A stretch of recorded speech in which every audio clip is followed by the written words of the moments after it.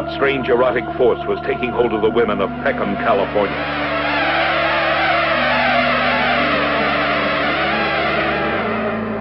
What orgasmic ritual unlocked the hidden sexual appetites of these women? What changed them from everyday housewives into ravishingly beautiful women? What bizarre secrets threatened every man in town? And now, it's time to sit back and enjoy the Two True Freaks Internet Radio Broadcast. The Invasion of the B-Girl. However, there are 3 points of uniformity I would like to bring out. 1, all the victims have been men. They've all died apparently, and I'd like to stress the word apparently, by overexhaustion in the act of sexual intercourse.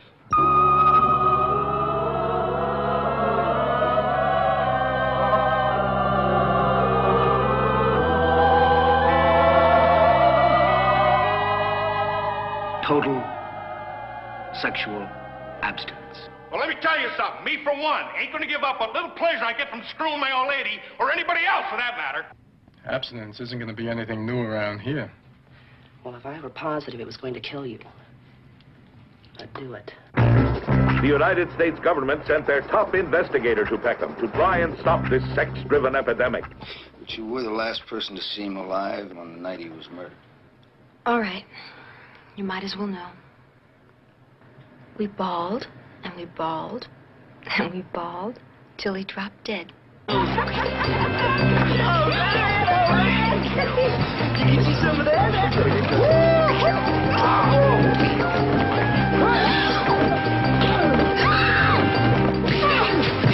No, you can't!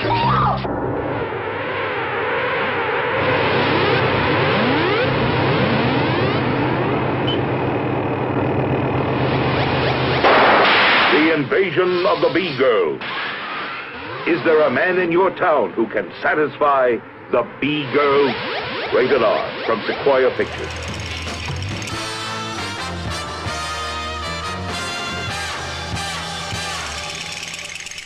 Chris Honeywell is an internet loudmouth. Hey, you know what's erotic to me? Bees! They should make a movie about it. Hated and reviled by his few remaining friends, he catches the attention of Thomas DJ, perhaps the world's most cunning supervillain. Ensconced in his ultra-scientific hideout, with only his robot army and stunning assistant to keep him company, DJ springs into action. What is this idiocy? Virginia, use the molecular transmigration beam to bring this fool to me! Virginia trains the hellish mechanism, and with a clap like thunder and in a blinding psychedelic light, Chris Honeywell stands before his tormentor. Normally, I do not suffer fools, but I see beyond the yawning chasm of ignorance that is your brain and the endless sluice of sewage which is your mouth. They form a basic animal intelligence that I may be able to mold to my own devices. Okay. Therefore, in my mercy, I offer you 2 choices. Instant, painless disintegration, or you study grindhouse movies at my feet now! Choose!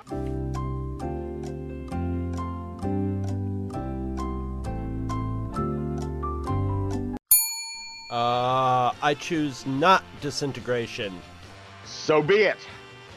In 1 month, I shall assign you a movie to watch, and will summon you again.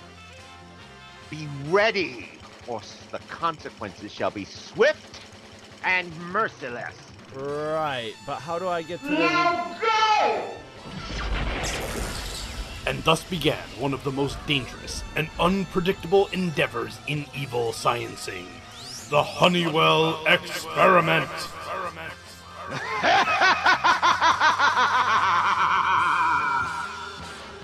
Virginia, summon the subject.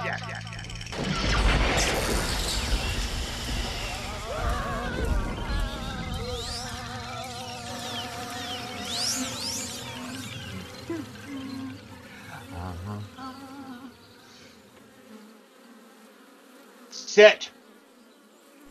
Oh, you think maybe I could have a beekeeper suit or something? We have an esteemed guest today. Up here. A guest? Yes, a guest. And you, my little lab monkey, are to be on your best behavior. Aren't I always? Don't embarrass me in front of the talent or anything.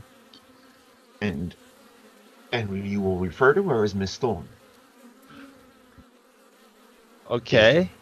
Clear? She is a peer. Wow, this is unusual. You're acting funny, man. So, all right, Virginia,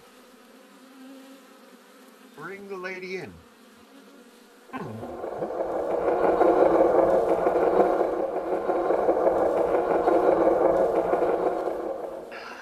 Please, Miss Thorne, please.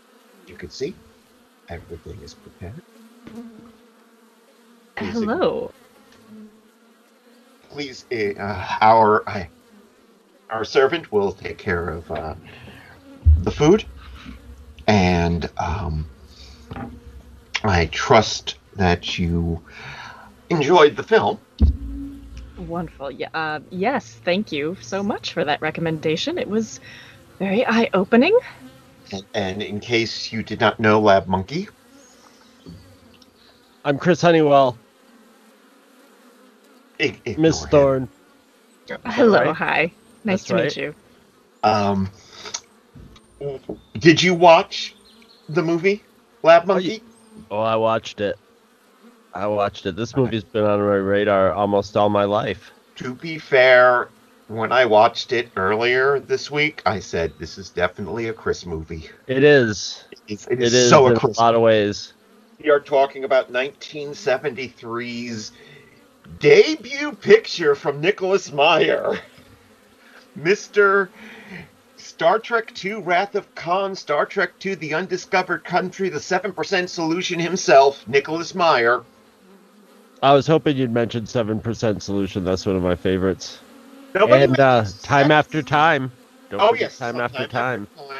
And nobody mentions his second Sherlock Holmes novel, which was not adapted to the theaters, which was The West End Horror. I never heard of it.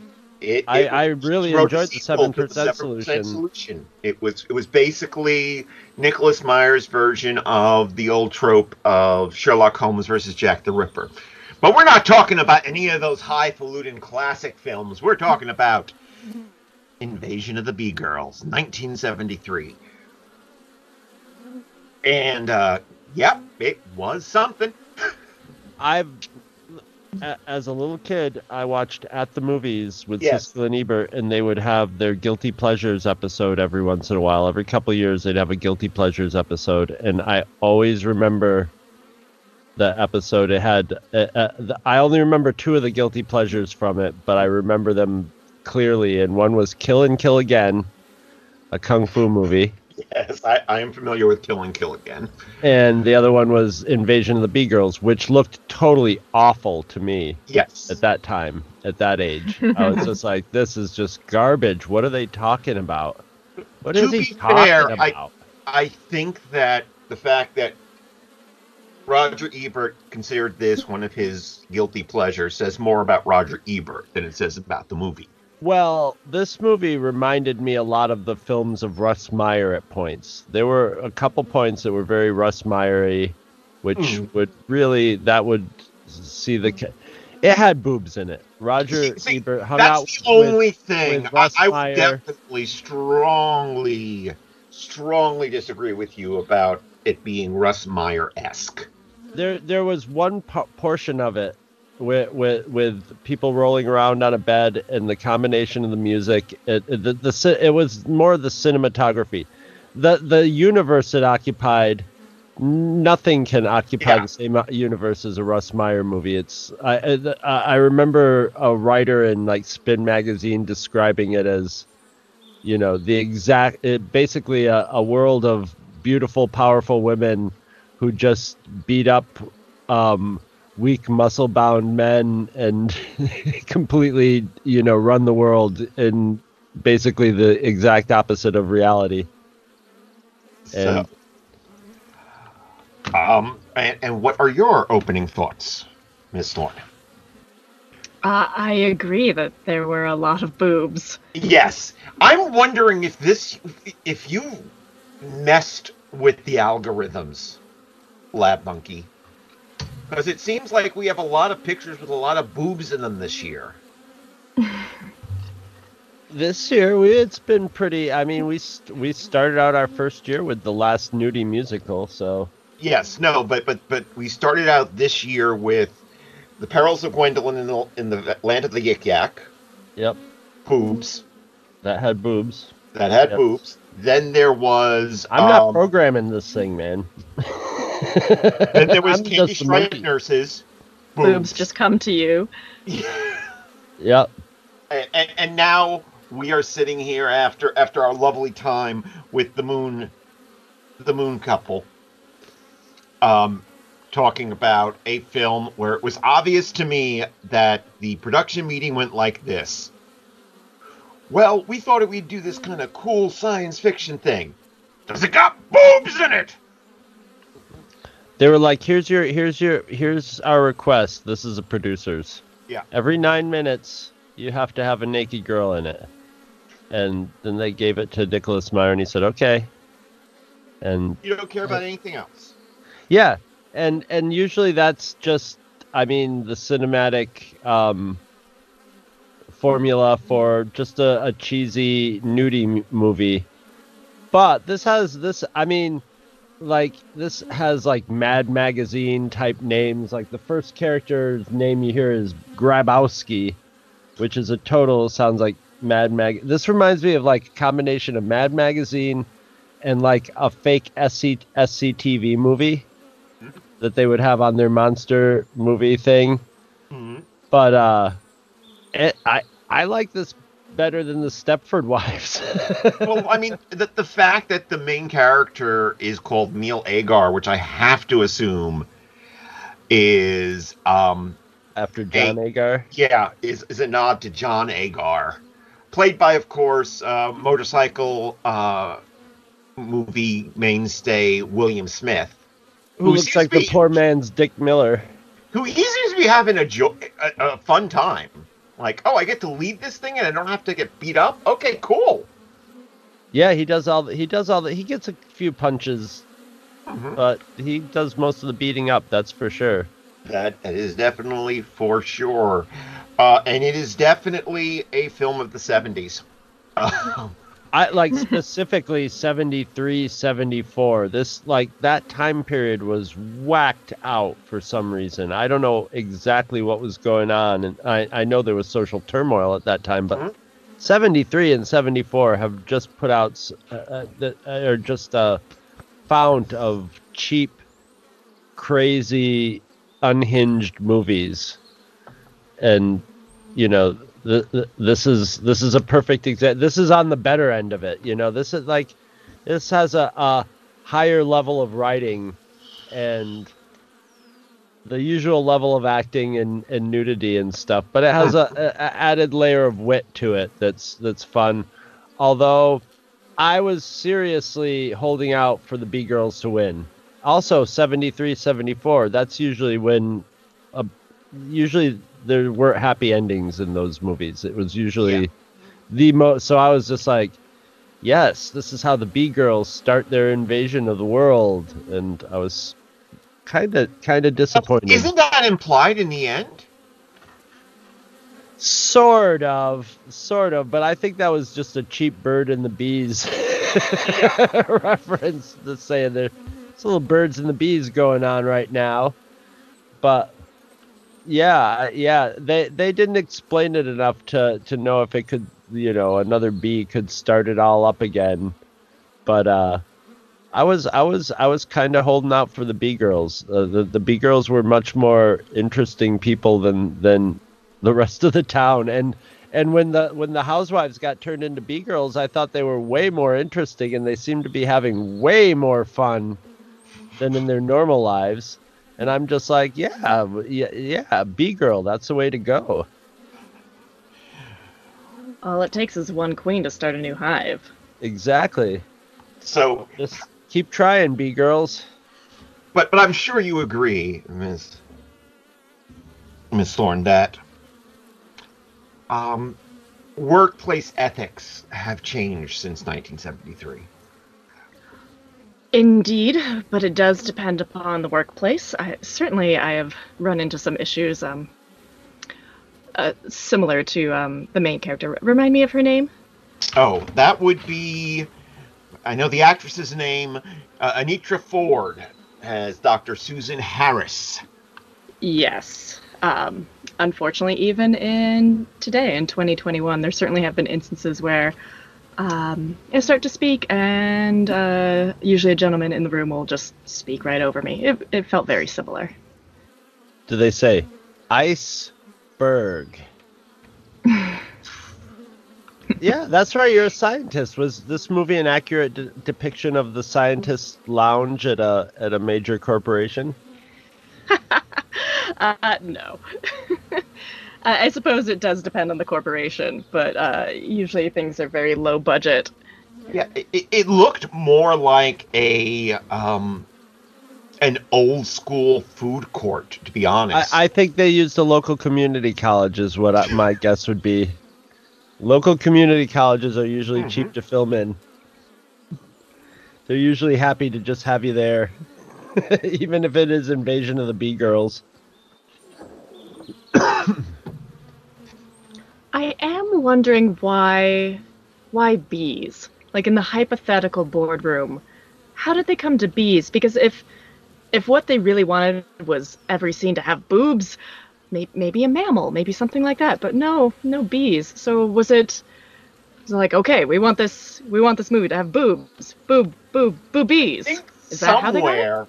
I think somewhere somebody learned that one fact about the queen bee will give birth to 2 million eggs, and just didn't learn anything else about bees. Yeah. Either that science documentary they show in the movie was the guy was watching that and it formed from that, or that piece of reflective sculpture that she looks in. Somebody was looking at that and goes, "Wow, that looks cool. That looks like beehives." Yeah.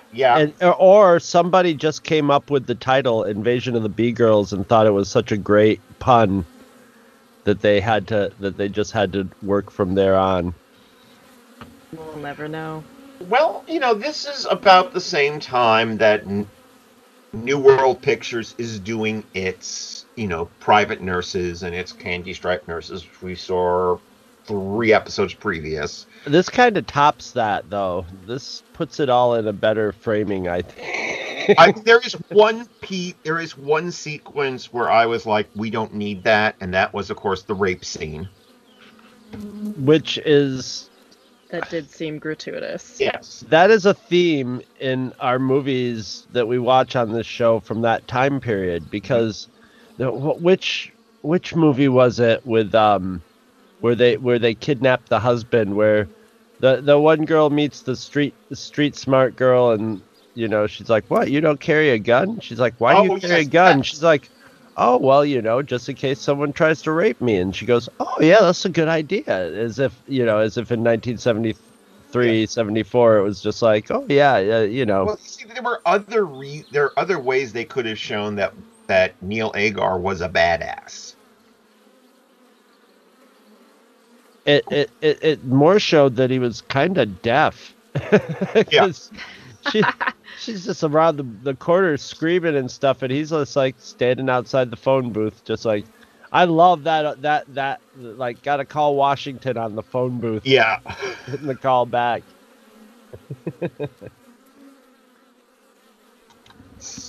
So, do you usually have to carry armaments when you're doing research, Miss Thorne? There have been instances. I find carrying at least some kind of weapon has been useful for 14-foot zombies. Okay.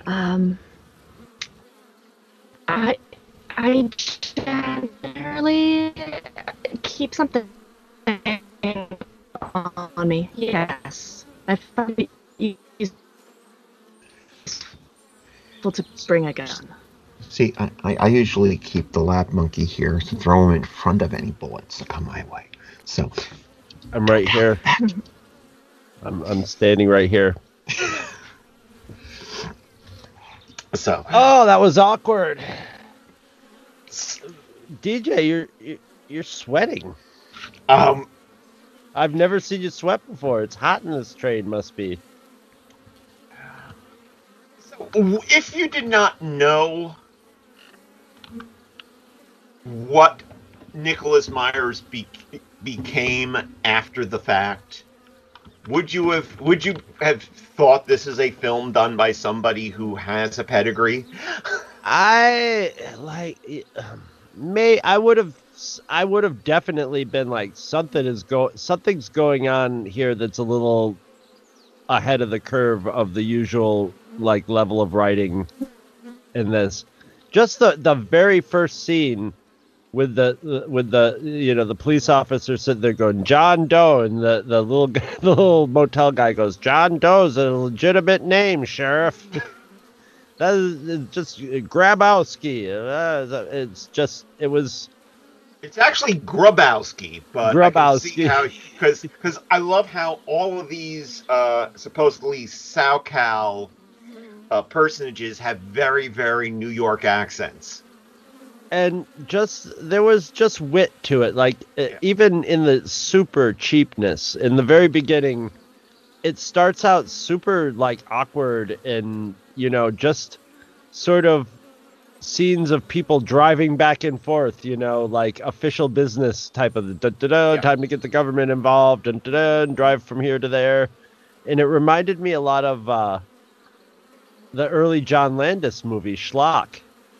Mm-hmm. Where they would just have all these repetitive scenes of the car, the police car driving from place to place with the camera swaying back and forth from the dun dun dun dun music.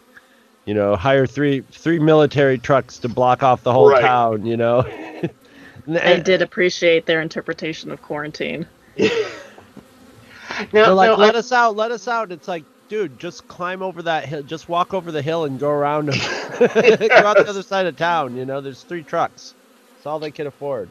Now, what did you make of the scientific process on display? Well, let me preface this by saying I do love a good science fiction. Mm-hmm. But there was an enjoyable amount of science babble where it didn't actually mean much. I'm still trying to figure out what the Greek yogurt was supposed to do. Oh, when they transformed into the bee girls? It gives her a new hairdo. Perhaps it was like beeswax and they were trying to cocoon them. Oh, yeah, it was beeswax, yes. Well, it looked like Greek yogurt to me. Well, I mean, that's what it looks like when you go get a wax job, not that I would know. Maybe too much information left. Yeah, no, that's exactly how they remove wax from the people's backs, I've heard. Yes. Or, okay. Hair from, yeah. Yeah, okay. So, I just would like to know what they were actually doing. So they shine a light. I guess it's supposed to be the radiation, right? Mm-hmm. And they build up to this. Like, this is something that always kind of doesn't make sense to me in these kind of films. They call it the invasion of the bee girls. So coming in there are going to be some bee girls. There better be. And they build up to this big set piece where they turn one of the wives into a bee girl. And that is obviously their big sequence. So that sequence is, I think, the longest sequence in the entire movie. It lasts for about 5 to 6 minutes of this 86-minute film. And it just looks like what was the jungle? I guess the jungle gym was supposed to be a hive? Yeah, it really reminded me of a student film where, like, you know, they had ideas of what everything was supposed to be, but they had way low of a budget, and they had, like, yeah, some gear to set it up. Well, I guess this looks like I mean, if you really wanted to do it, you'd build up like a giant honeycomb and stuff. Right. Maybe even have some grubs in there. But, you know, I'm surprised that, like, sometime in the 90s or early 2000s that this didn't get remade in a similarly campy style, because it during that time period, it seemed like that would have been, or totally somebody would have done a sequel to it or a remake. Actually, there was a period in the late 90s where New World Pictures had basically licensed the titles of some of their movies to Stan Winston. And they made movies it was on Showtime. So there was like Earth versus the Spider, and there was The Day the World Ended, and Teenage Caveman. I could see something like that happening with this, but this was done by some fly-by-night independent distributor. Yeah, like the distributor is like 3 letters or something. It's totally shady. Right. ABL Film. ABL. Or, you know, something. Production company, Sequoia Pictures. Yeah, Distributor, but it was distributed by Centaur, then Motion Picture Marketing, who retitled this in 1983 as Graveyard Tramps. Then, totally inaccurate. Totally inaccurate. Makes no sense. Then Embassy Home Entertainment picked up the VHS rights. Then HBO Home Video had the rights, and it just goes on from there. But yeah, so it was Centaur. Yeah, everything sounded like, you know, an LLC just made, you know, by a bunch of dentists investors to. Yeah. Let's see, what other titles was this known as, or was that just the only one? That's the only one I think I've ever. Yeah, no, Invasion of the Beat Girls and Graveyard Tramps in America. In Belgium, it was known as Zombie 20. Oh. Let's see, is there anything else that looks unusual? USA, also in the US, it was also known as Alien Predators. Well, that's definitely a post-80s name. I don't think there were neither aliens nor predators in this film. I don't think there was ever an indication that this was like an alien invasion. No, but they were definitely preying upon the local men. And The Honey Factor. Oh, I like that. And it was released. That's almost like that maybe I almost want to change the name of this podcast to that. And it was released in Chicago on June the 20th in 1973. It had its premiere in Chicago. So that's probably where young. Well, no, he's not exactly. He wasn't exactly young, because I think he was at that point already doing movie reviews. Mr. Roger Ebert. Oh, the young impressionable Roger Ebert. Yeah. Yeah. No, totally. There's a term for what Roger Ebert is that Russ Meyer coined, and that's a bousomaniac. And that was how they bonded. Russ Meyer was always how did he put it? He was always a fan of outrageous balconies. Right. And yeah, I mean, another one on my list of shame is Beyond the Valley of the Dolls. I've never seen that. Apparently, I think that Nicholas Meyer knew how embarrassing this film was because he tried to get his name taken off of it. Oh no! Oh man! I mean, as what for what it is, they should be proud of it because it's better than what it should be. It's never not fun. It's never not. Except for maybe that rape scene. That rape scene was not fun. That it was not fun, but it something. Did not advance the storyline. No. Then we come across this a lot in our journey through Grindhouse cinema, where they think that a rape scene is a way to advance the story and also show nudity, and it's a way of titillation, which of course it's not. It's kind of gross and horrifying. Well, yeah. Well, that's where you get the friction between 1973 and 2021. Yes. That adds a lot to these movies, as being just like, oh boy, right? What a different world we live in. Although, Invasion of the V-Girls these days would be probably way more violent than it is in this one, and probably have way less nudity too. Oh, I just have this I just had this horrible image of Don F. Glut doing a version of this. Don F. Glut, he was a dirty, dirty, dirty man. Was he? I know he wrote a lot of science fiction. He wrote a lot of science fiction, and he is presently a filmmaker. You, Chris, may be familiar with him from a film that Red Letter Media reviewed once called Shark Exorcist. Yes. So his movies are very unpleasant. He's got credits in Empire Strikes Back. Yeah. But he didn't direct that. So I think in those days, the guy, the male, basically our lead in this movie are just guys like Don Glut and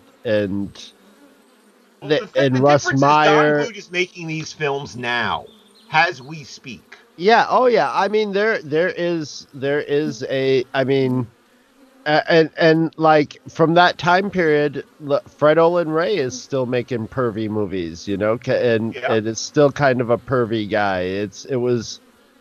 I think it came hand in hand with, the type of people. It was just sort of like the Hugh Hefner lifestyle, and that's what a guy was supposed to be like. They all thought they were all just like sort of sleazy guys who thought they were James Bond and Hugh Hefner mixed together.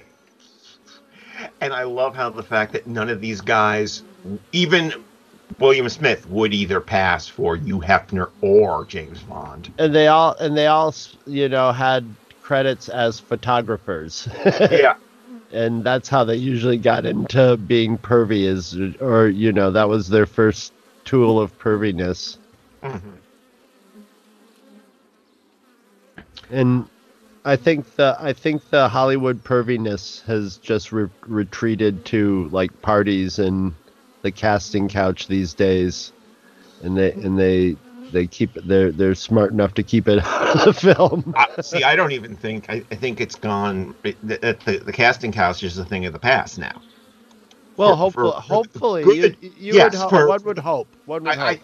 I think we're in the care of the casting couch and the bullshit like that. I think we're in the stages of it getting wiped out, but I'm sure there's some mini Weinsteins still out prowling about, waddling around. Well, my friend Kelly Maroney, she's in a film that I think we all love here called Chopping Mall, which was an early film by Jim Wynorski, who goes on to do a lot of softcore porn films such as The Bear Wench Project. Oh, geez, really? Yes, The Bear Wench Project, The Witches of Brestwick. Jeez. I appreciate these puns. Yes, but getting back to the thing is, apparently he wrote the part for Ms. Maroney specifically because he wanted to date her. And she said, "What, are you crazy?" She took the part, but she wouldn't date him. Later on, he could just claim it was a way of method acting and to get the correct performance out of his actress. And I should disclose here on this podcast, we did invite Mr. Wynorski on, and he politely refused. And maybe it's for the best. Oh, man. So that's who passes us up. That's who, yes, Jim Wynorski. Yes. Brian Trenchard Smith says yes. Greg Lamberson says yes. Brian Trenchard Smith is a gentleman. Yes. Graydon Clark says yes. Yes. Jim Wynorski goes, no thanks. So how do you think? Yeah, they say there actually is a special effects person attributed in this film, and I guess his main contribution was doing that wacky set and also getting all those black contact lenses for everybody. Got black contact lenses, a little bit of a nice lens for B vision, and that's about all you needed. And some hot wax and but and a lot of large sunglasses. And a lot of sunglasses and lights. The funny thing is those sunglasses are kind of back in style now, aren't they? I think so. What I liked watching it, because I remember like seeing the scenes from it, so I knew all the B-girls had the sunglasses on. So I liked the early scenes in the movie before we knew about the B-girls, and there were always women just walking around in the background with sunglasses on. I'm like, oh, there's one. There's a B-girl.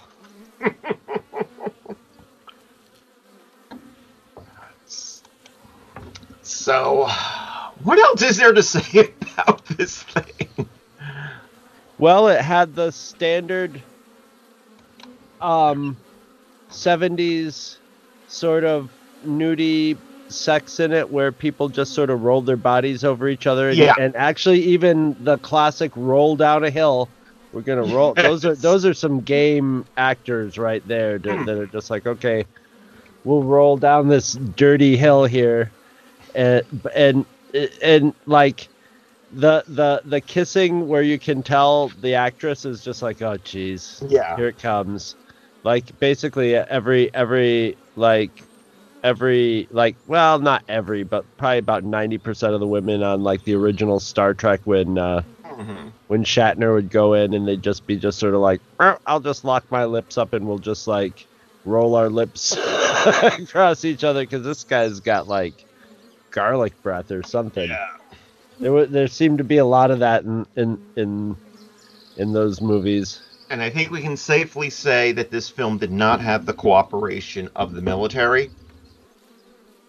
If probably so, because not. Of that scene where we see a soldier abandon his post. Abandon his post to get killed like 50 feet away from the rest of the guys. But you know those helmets are thick, so it's hard to hear through them. Now, another thing I wasn't clear on, were they sort of hypnotizing the guys, or were just basically the guys just hypnotized by boobs? Because the one guy was like, what are you up to? And then she like shows him his boobs, and he just like arms fall limply to his side, and he walks over. I couldn't tell if that was like a hypnotism effect or just actual. I think that they were hypnotized just by sex. Yeah, just by general boobs. guy reaction. Yeah, okay. It was the 70s. Yeah. And I also wonder, and you being a scientist, maybe you can have some insight into this. How do you determine sexual exhaustion as a cause of death? I don't know. I don't think that is an official cause of death. That's on what any, I thought. Office of the Medical Examiner form. Perhaps heart failure. Perhaps. Yes. That it would probably be heart failure. I can't think of what else would point to sexual exhaustion. Exactly. I mean, maybe that they had obviously just had sex, but it's it's and it's fun watching also the scientific process in this with, like, the sheriff and a bunch of scientists go like, I don't know, you think it's a virus? I don't know, probably not. Okay, well. All right, well there we go. Problem solved. See, that sounds more like our recent administration in Washington. More like.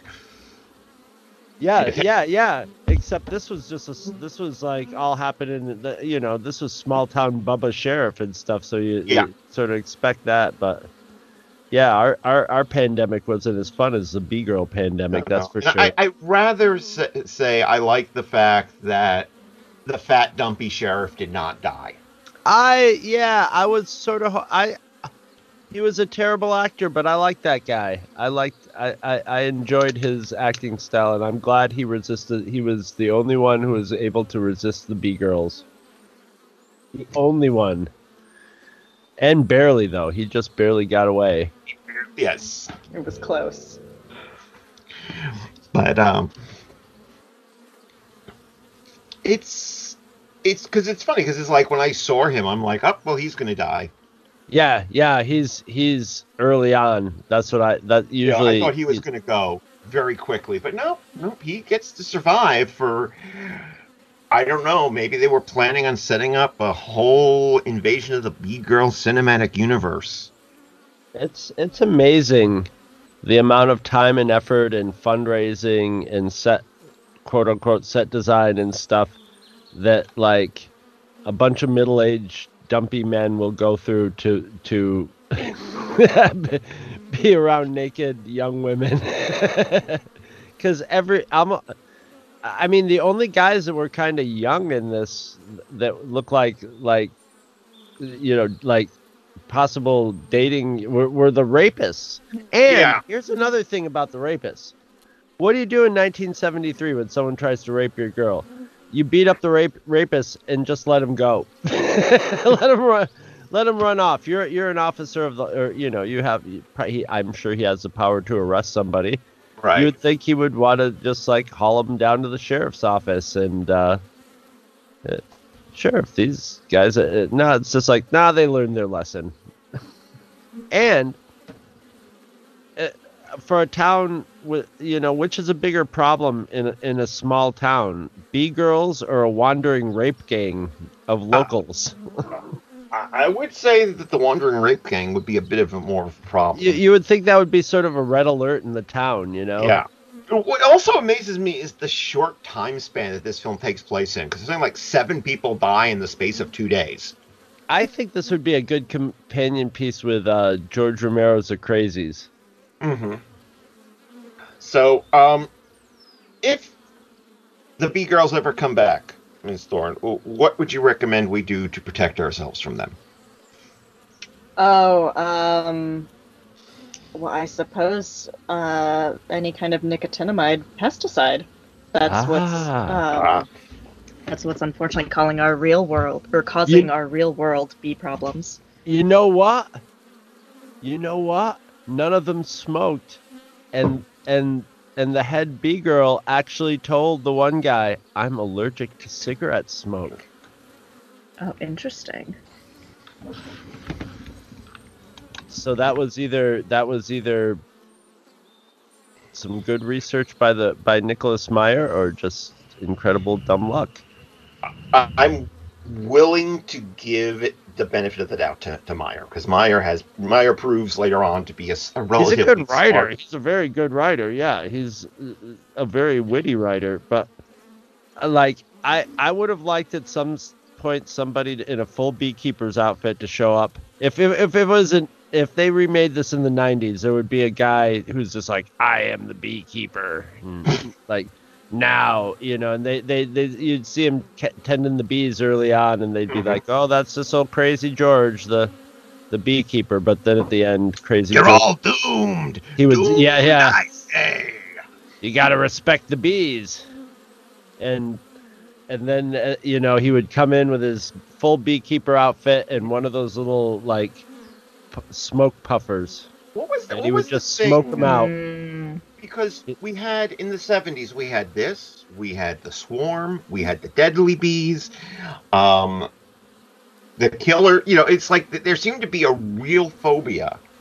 Well, because the Mexican killer bees were a thing. They were like those murder hornets. There were all these news stories about the killer bees in Mexico that got mixed with African bees, and they were both gentle bees, and then they mated and formed this very aggressive breed of bees that will attack you till you die.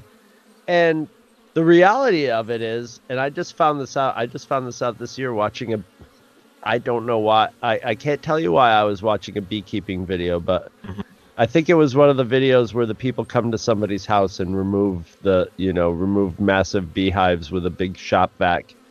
And but the guy was talking about how sometimes you have to take out a hive because you just get an aggressive, they all come from the same so basically if you get a really nasty queen bee, a really ill-tempered queen bee, you get an ill-tempered hive, and they'll swarm and attack anything like killer bees, and it's just sort of a bee thing. If you get kind of a diva queen.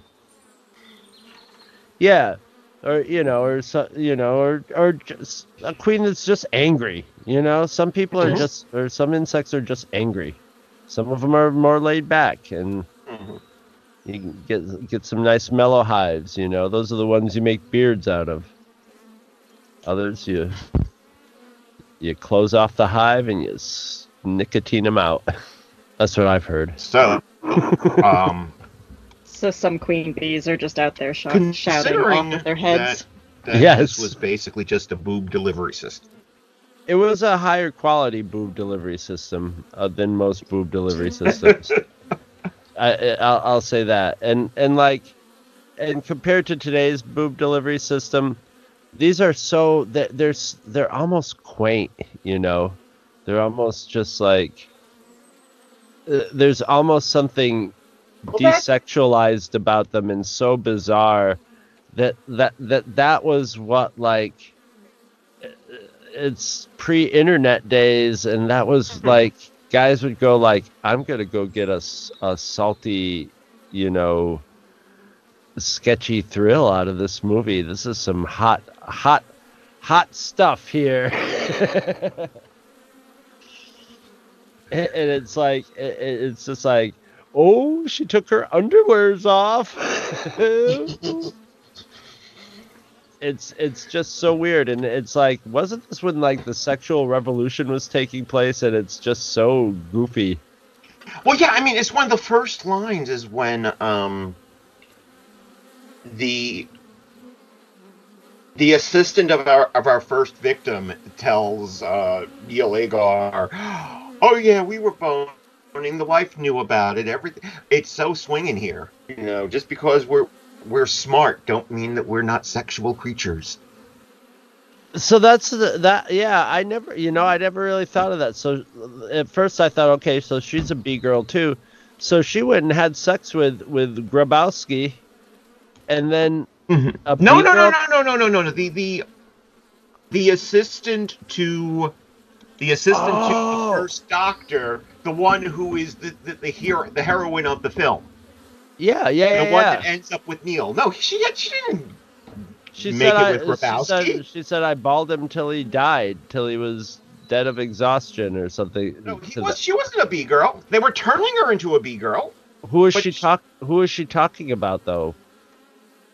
With that. No, but I know that she's not a B-girl because then why did they put her in the Greek yogurt? Yeah, no, she has regular pupils and stuff. But that's that's what I was thinking at that time. I'm like, is she just admitting that she was the last one with Grabowski? And yeah, I wasn't too clear on what was going on there. Well, I don't think anybody was clear on what was going on throughout this entire. And I don't think people were looking for plot holes in this one. No. You went to a film like this for one reason. Yeah, well, to see boobies or to get out of the rain in Times Square. or to spend time with your significant other in your car at a drive-in. Yeah. Yeah, this would definitely be like one of 5 movies at an all-night drive-in. Yeah. So I had the lucky opportunity as a kid. I got to see one of those, and I got to see the Astro Zombies, which had Turo Santana. Yes. And Hungry Wives. It was but which was a very early George Romero film. Yes. Mostly known as Season of the Witch, but we saw the Hungry Wives version of it. Mm-hmm. And that was really good. Mm-hmm. That was. Although I think it was originally filmed as There's Always Vanilla.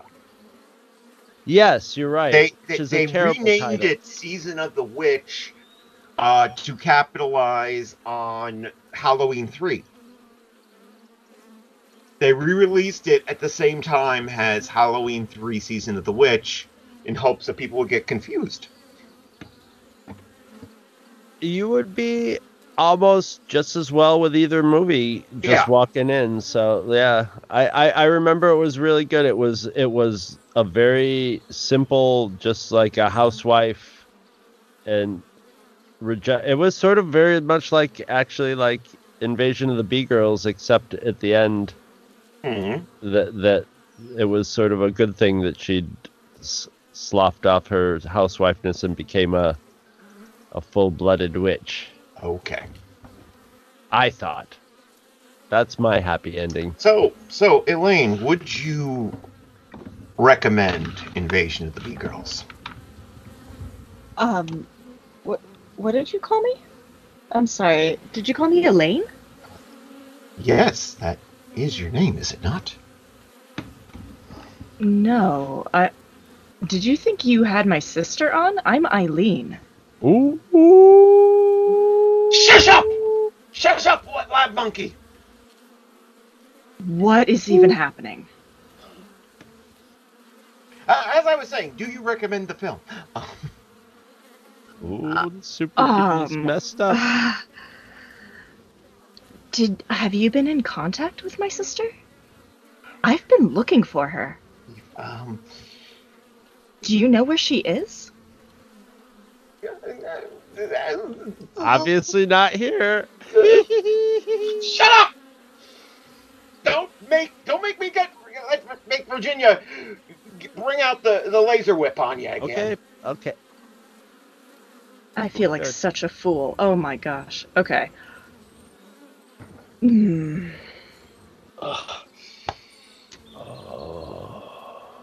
If you have any information on Elaine, I'm going to need to hear it, please. Okay. Well, if people have information on your sister, where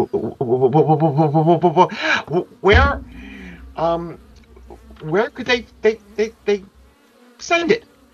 I'm 1000% here for this. You can send it directly to me, or to my agent at Eureka Temporary Innovations. That's fine. But how about we start with me? Well, this has been a landmark episode of the Honeywell Experiment.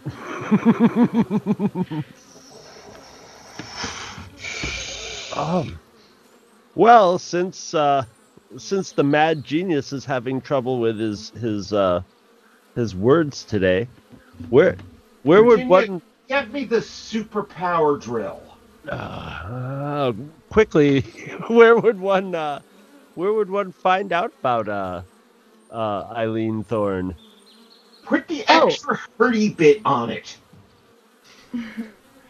I've shared a lot of my field recordings with the Akadekaganagon Theater Works. You can find some of them on the Two True Freaks network. So there's stories about you? Yes, some of my field recordings have. I like stories. Published. And be sure to put the spikes on the hurdy bits. Well, this is usually the part where I get fired out of a cannon back to my lowly life. But yeah. That's don't. Yes. I think I'm feeling kind of like a third wheel there, Thomas. If you will excuse me, Miss Thorne. We'll be back in a moment. I'm just after I going. have a little discussion. I'm just going to let myself out, and I think I will go.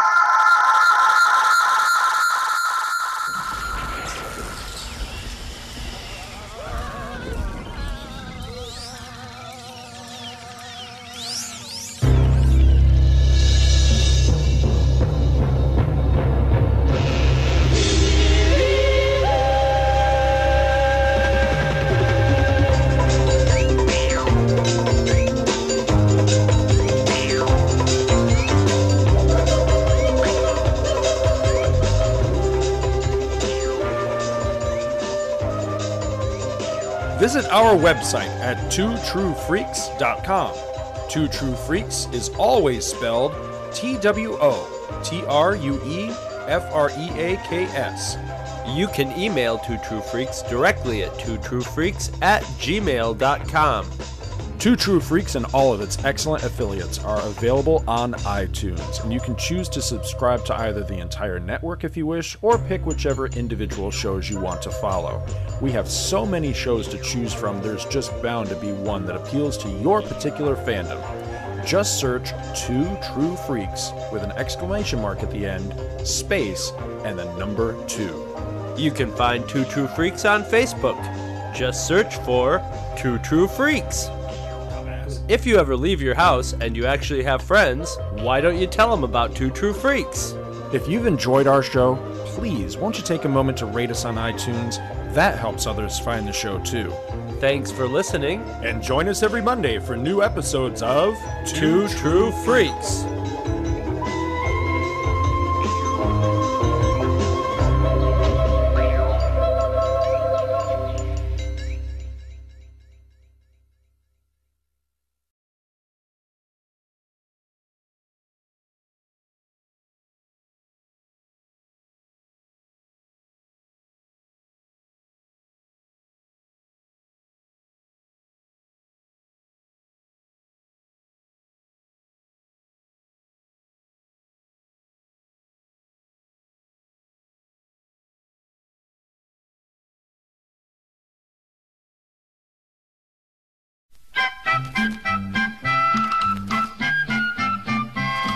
I always do what's right. I never do anything wrong. I'm a romper room doobie, a doobie all day long.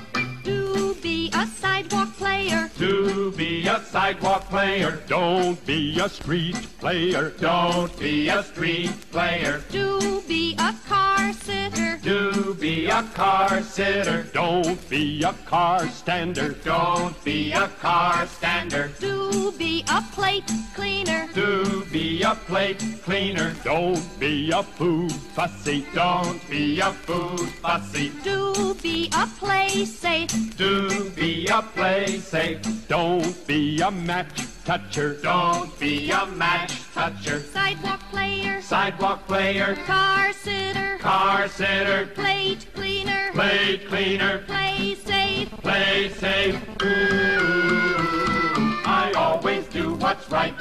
I never do anything wrong. I'm a romper room doobie, a doobie all